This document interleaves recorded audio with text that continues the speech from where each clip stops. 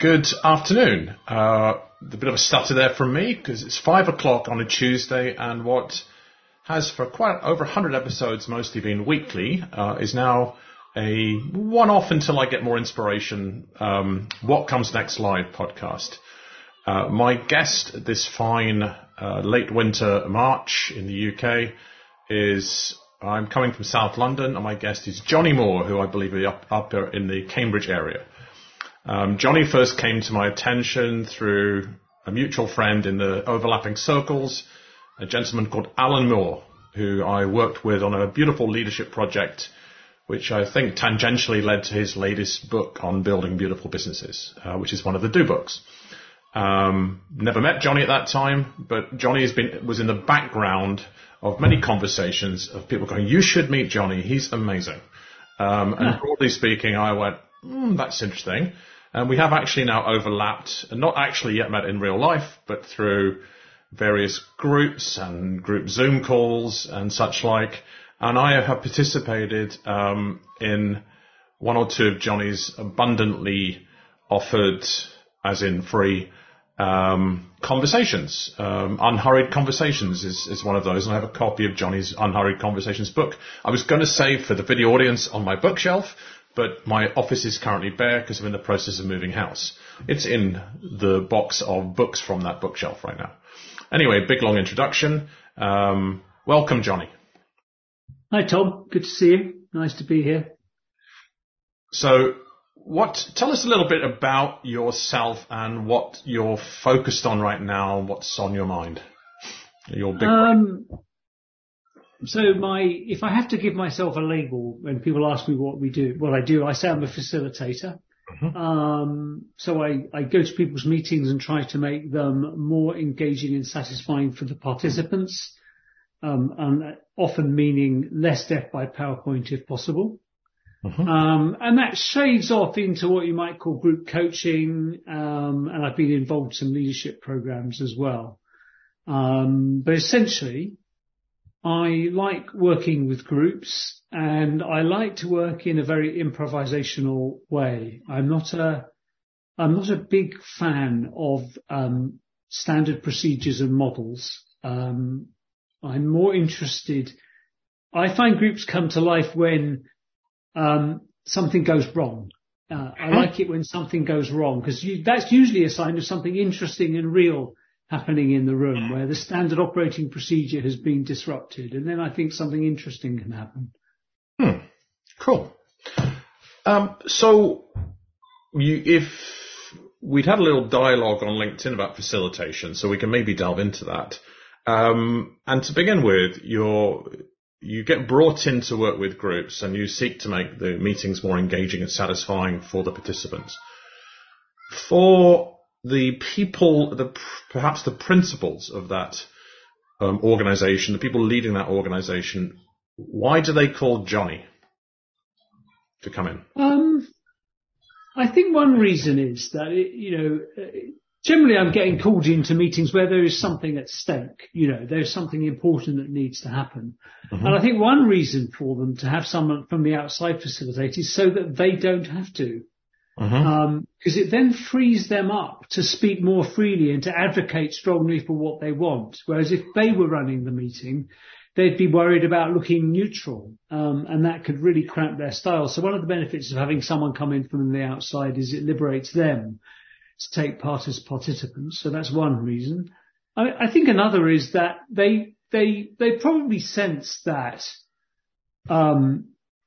meetings and organizations tend to default to being a little bit plodding, and when something is important is at stake, they think they need something hosted with a bit more skill to encourage a bit more energy and spontaneity. And an outsider can often do that more easily than an insider. Mm-hmm. Those make a lot of sense. I mean, overall, the theme that something's at stake, it is useful if somebody comes in, because I do some of this work too. And so I'm basically agreeing with you, so that they don't have to, they can take a different position in the room. Also to not be death by PowerPoint or a plodding meeting, and bring the skill, bring the energy, bring the spontaneity. sometimes it's difficult to see ourselves, but what have people told you as to why you, not another facilitator? Because those are quite generic reasons why you would bring a facilitator in. What have people told you that why they brought you in, or maybe they've used somebody else before and they go, you know what, Johnny, let's use you this time? I know what my mind wanders to.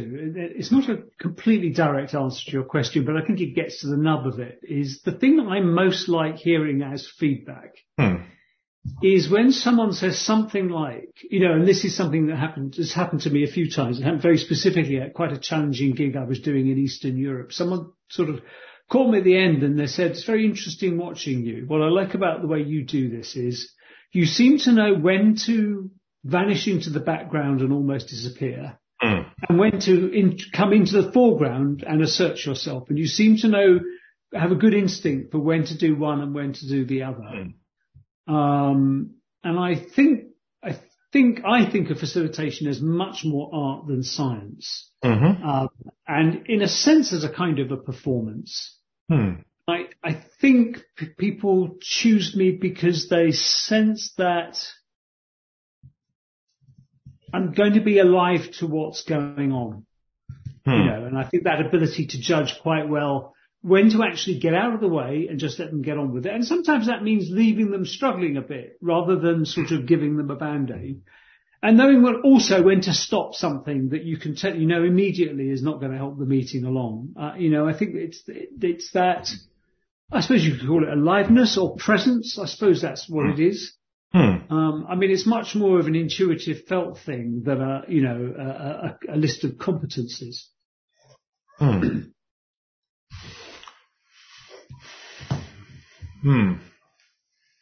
Yeah. There's a lot happened in my brain just listening to you. I'm sorry about that. That's very British, but it's the opposite of being sorry. It's like, I'm pleased to have spurred thought. Like, I'm very appreciative. When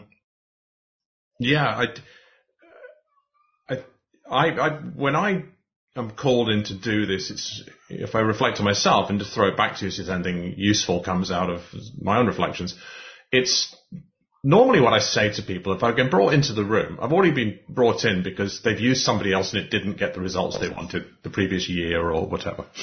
And I get introduced in through somebody, a referral of some kind.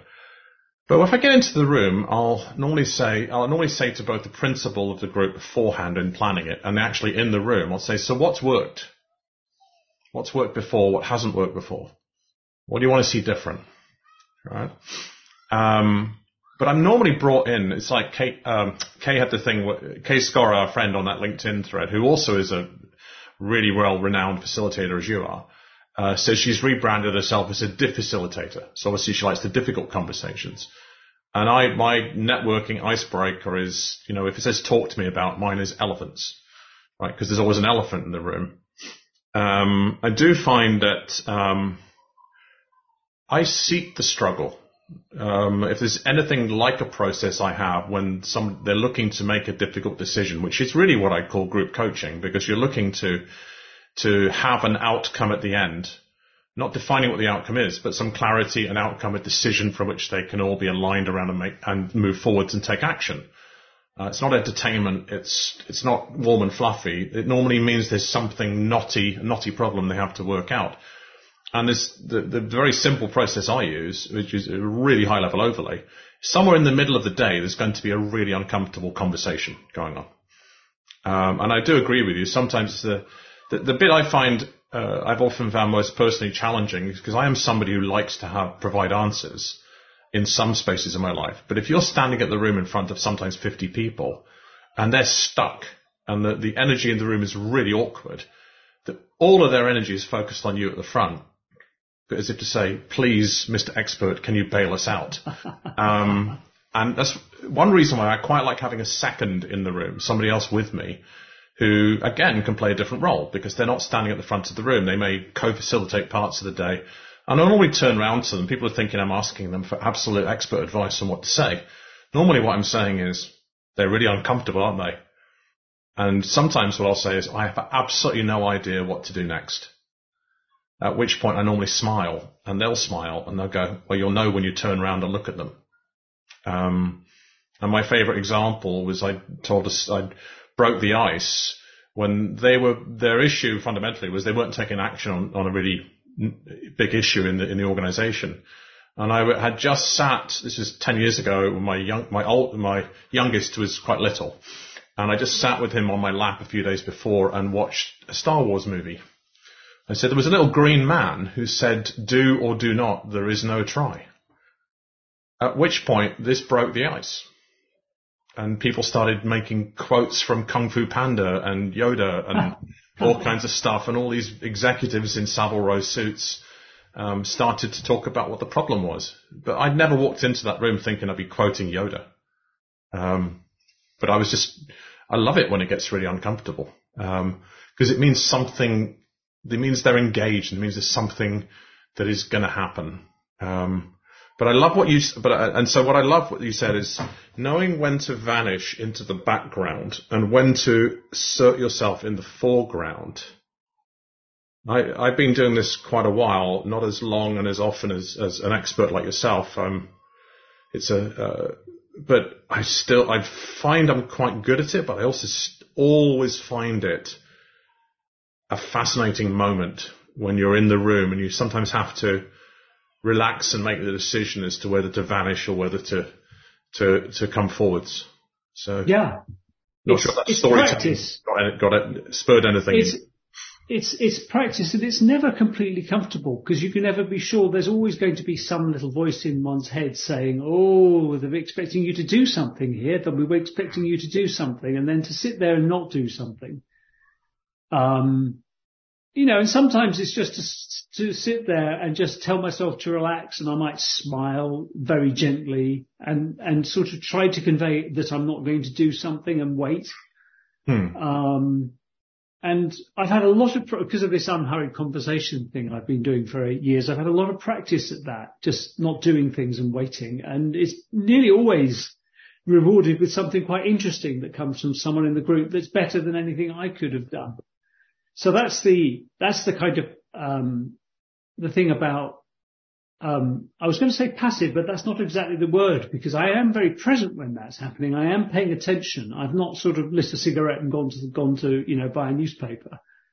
I am very present. And I think there is something about them knowing that you are paying attention and you are making a deliberate choice not to help them out, that I think they can sort of intuit that they realize, oh, he's sort of leaving it to us, isn't he?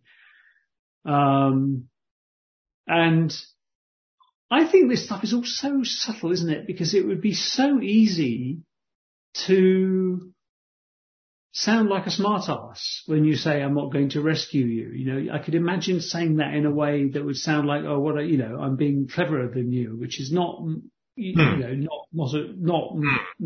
going to be true with me. I'm never going to be cleverer than them.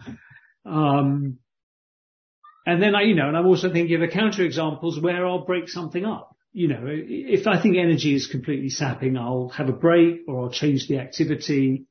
I think I do make a judgment of when something is a pregnant silence where something interesting could happen, and just an exhausted silence where we've been doing this for too long. Yeah. We need to move. We need to do something different. We need to drop that, pause on that subject and have a look at it from another angle. And I guess as I'm talking to you, it's all very intuitive, I think, for me. Where do you think that intuition comes from? I suppose it's experience. Mm-hmm. I sort of gradually have to confess I've been doing this for quite a long time and I'm getting on a bit. So I've been around the block a few times. So I suppose I've now sort of become familiar with many of the kind of patterns that you see in meetings. So I guess I'm less surprised by things now than I might have been when I was doing this work 10, 20 years ago. I don't get caught as often doing something really clumsy because I think I've mostly seen it before. Mm-hmm. I think something that I've been paying more attention to is, I've had this phrase in my head for a few days now. It's not about the fish is the phrase, and it's I try and make a short story of it because it could be a very long story. But I was doing some work with someone who was practicing having a difficult conversation with someone who was eating the food that he'd prepared, but spat it out, spat the food out, and said, "I hate this fish. I'd rather die than eat any more of it." And they got into a big conflict over it. And we were playing with how else you might have responded. And we tried lots of things. None of them were working. We tried the, "Oh no, it's good for you," or "Never mind, but let's go for a walk," or "But I put a lot of effort into it." None of them worked. And then out of the blue, he tried saying, "Oh yeah, I hate fish too." Which was not true because he likes fish, but he decided to say to his brother, "Oh, I hate fish too." And I thought, "Oh, that's interesting. That's completely changed the game into something that I think, to me, felt like it completely bypassed the argument." And it occurred to me that it wasn't about the fish. No. And now that's my catchphrase I'm using a bit lately, because I think so often we think our arguments and conversations are about the thing that we appear to be talking about, but actually all sorts of other signalling is going on. A very crude example of it, from British politics this week is when Match of the Days was reduced to 20 minutes without commentary. When people said they preferred it, they weren't really saying they preferred it. They were saying, "I support the Tories and I don't like, and I don't like Gary Lineker." And people who said it was rubbish, they weren't saying it was rubbish. They were saying, "Oh no, I'm more left leaning and I'm against stopping the boats." We were just signalling our political loyalties while superficially talking about whether we like this particular television program or not. And it occurs to me, I think we're doing this a huge amount of the time. And I think I've got better at catching it. And so to sort of, I think it is quite helpful to have a sense of what people are overtly talking about is not the only thing that's going on. There's other things going on. There's other signalling happening that's worth paying a bit of attention to. When I started, there's lots of identities and labels. When I started coaching, one of my mentors got on a call with me. He was really energized, and he was sharing one of his experiences. And he said, "I just did some pure energy work with a group in group coaching." And he only spoke one language, which was English. And he'd had a colleague bring over a client of his from Germany, and they conducted the meeting in German. And the colleague, who spoke both languages, was translating. And it was slowing the meeting down an awful lot. All right, because the colleague was leading the meeting in German and then slowing down to translate the key bits for his positioned as his mentor, who was going to do it. And so what they actually said, "I tell you what, stop doing that. I don't need the content. I will tap my pen on the desk when there's something they're saying that I want you to translate. All right, and then just find a break and tell me that 10-second piece they were talking about." Right. So what was he doing? He was reading the energy behind the words. Couldn't listen to the words, the content. He could only listen to what was going on. And the thing that occurs to me in listening to you, and also I can't help but reflect on my own experience at the same time, is that bit about that intuition. Some of it is, I'm sure you've had enormous amounts of training and learning and instruction and all things on how to do facilitation with methods and standard operating procedures. And sometimes there is this concept of prepare thoroughly so you can throw away the script. I'll have clients sometimes send me 300 pages worth of strategy plans. I will read it. I'll speed read it. But then I'll also massively prepare how I'm going to run the day or a couple of days. But the more I've been doing this, the more I know that I'll probably throw it all away within 20 minutes, and then just see what flows. Yeah. I mean, I'm almost incorrigibly at that end of the spectrum. Yes, like you, I read the briefing and I try to understand it, but I also know that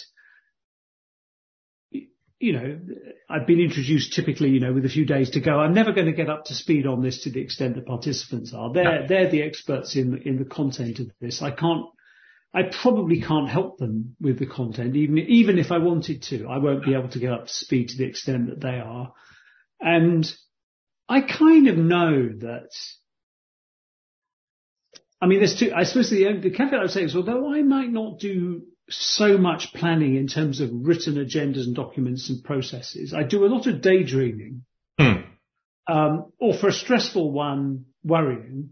And I turn ideas over in my head, but I don't tend to write them down as a plan. And I know that in the run up to an event, if it is a challenging one, I'll be worrying about it up until about 12 or 24 hours before, and then all that worry sort of vanishes because I know it's showtime and I go into a different gear. And then when I'm in the room with the people, I generally feel much more comfortable because I go, right. So this is what I'm working with. These people, this sort of feeling of energy, this kind of engagement, this atmosphere in the room.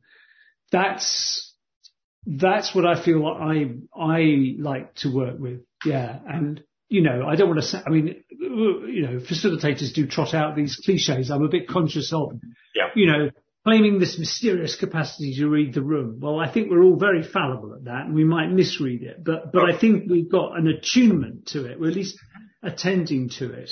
And I think because we're not quite so on the detail, it's easier for us to do that.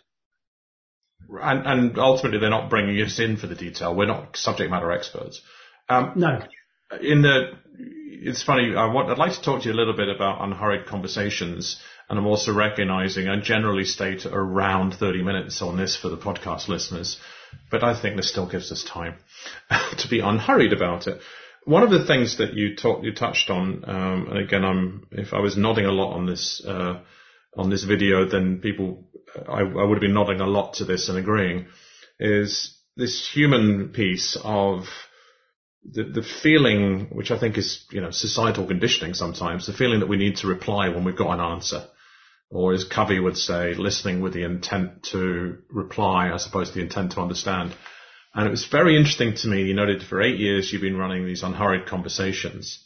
And in a way, it felt like you were referencing that as, in addition to the value it provides to the participants, it's also a learning and reminder and reinforcement tool for you for when you then do your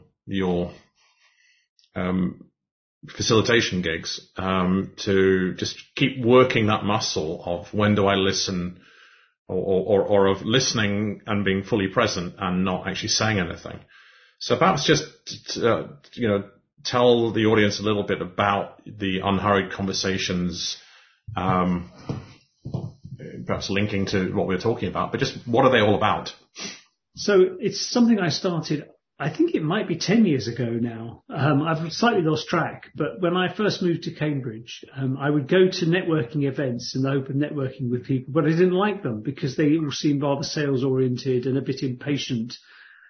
And you couldn't really talk about the challenges you were working on before someone would interrupt with, have you tried this? Have you met so and so? It all felt very hurried. And so I decided to create an antidote to one of these events. An hour later, I invited everyone to come to this as well, just so you can experience the difference. And I used this process, which I'd seen before and used occasionally before, about using a talking stick, which is an ancient process. Most of us have either been in it or at least seen it parodied in films in some form. And I had this meeting with a talking stick and we quite liked it. So I started to do it.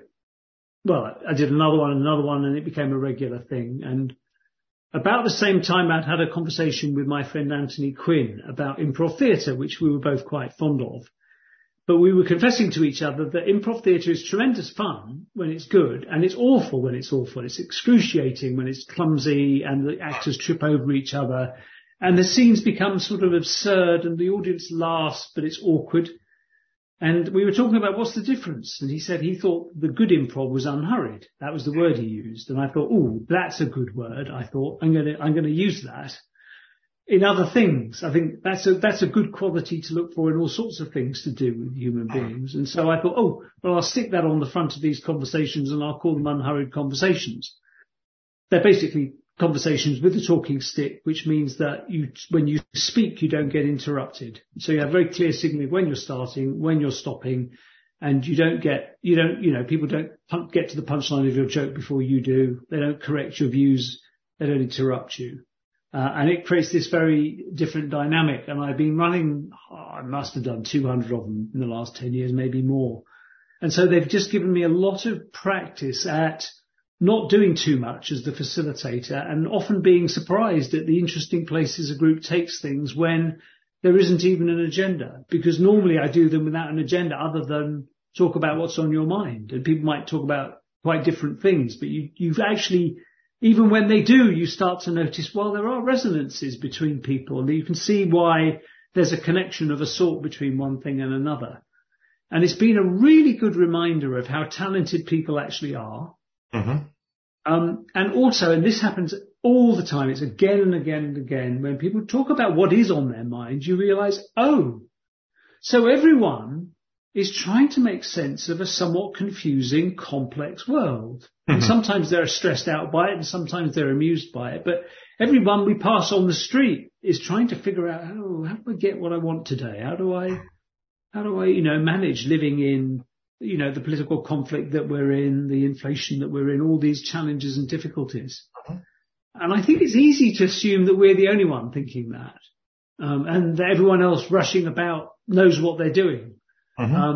And it's a relief to go, oh, okay, so we have this in common, this desire to make sense of the world, and then there's the pleasure of sharing that inquiry with each other, without offering lots of advice. When I came on it, I hadn't ever experienced anything like that. And I'm sitting here with a talking stick on my desk, which is a piece of cactus carcass from the beach in Mexico. Because I was introduced to it at the Modern Elder Academy in 2018 when I went across there. I actually met our mutual friend Kay through the fact that I said, anybody else in London who's to do with this? And they went, oh, there's this lady called Kay, who's also been on the podcast. Their discipline on it, they called it a circle. Their discipline on it was really disciplined because you did the same group like 15 times over the course of a week. Is no feedback. No taking on the theme. Just say whatever is on your mind. And so sometimes, I found it really amazing. What then did is the group I was in, which is 12 of us, we decided to continue it online on Zoom from 2018 every couple of weeks.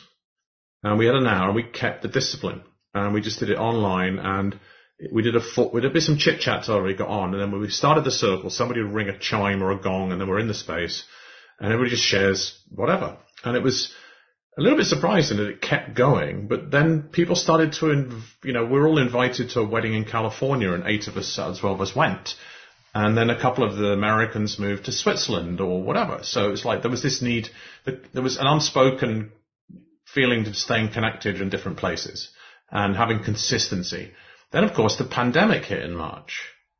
And then to your point about making sense of the world, and, humans are meaning makers. It was just the simple shared experience that we'd already built up of listening to each other for about approaching 2 years.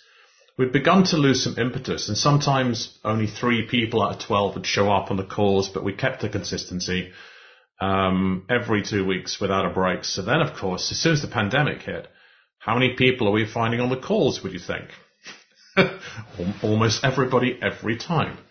And we weren't jumping in and saying, oh, that's what you're finding in San Francisco. Or what we're finding in London is this. We're just listening. And everybody had different stories.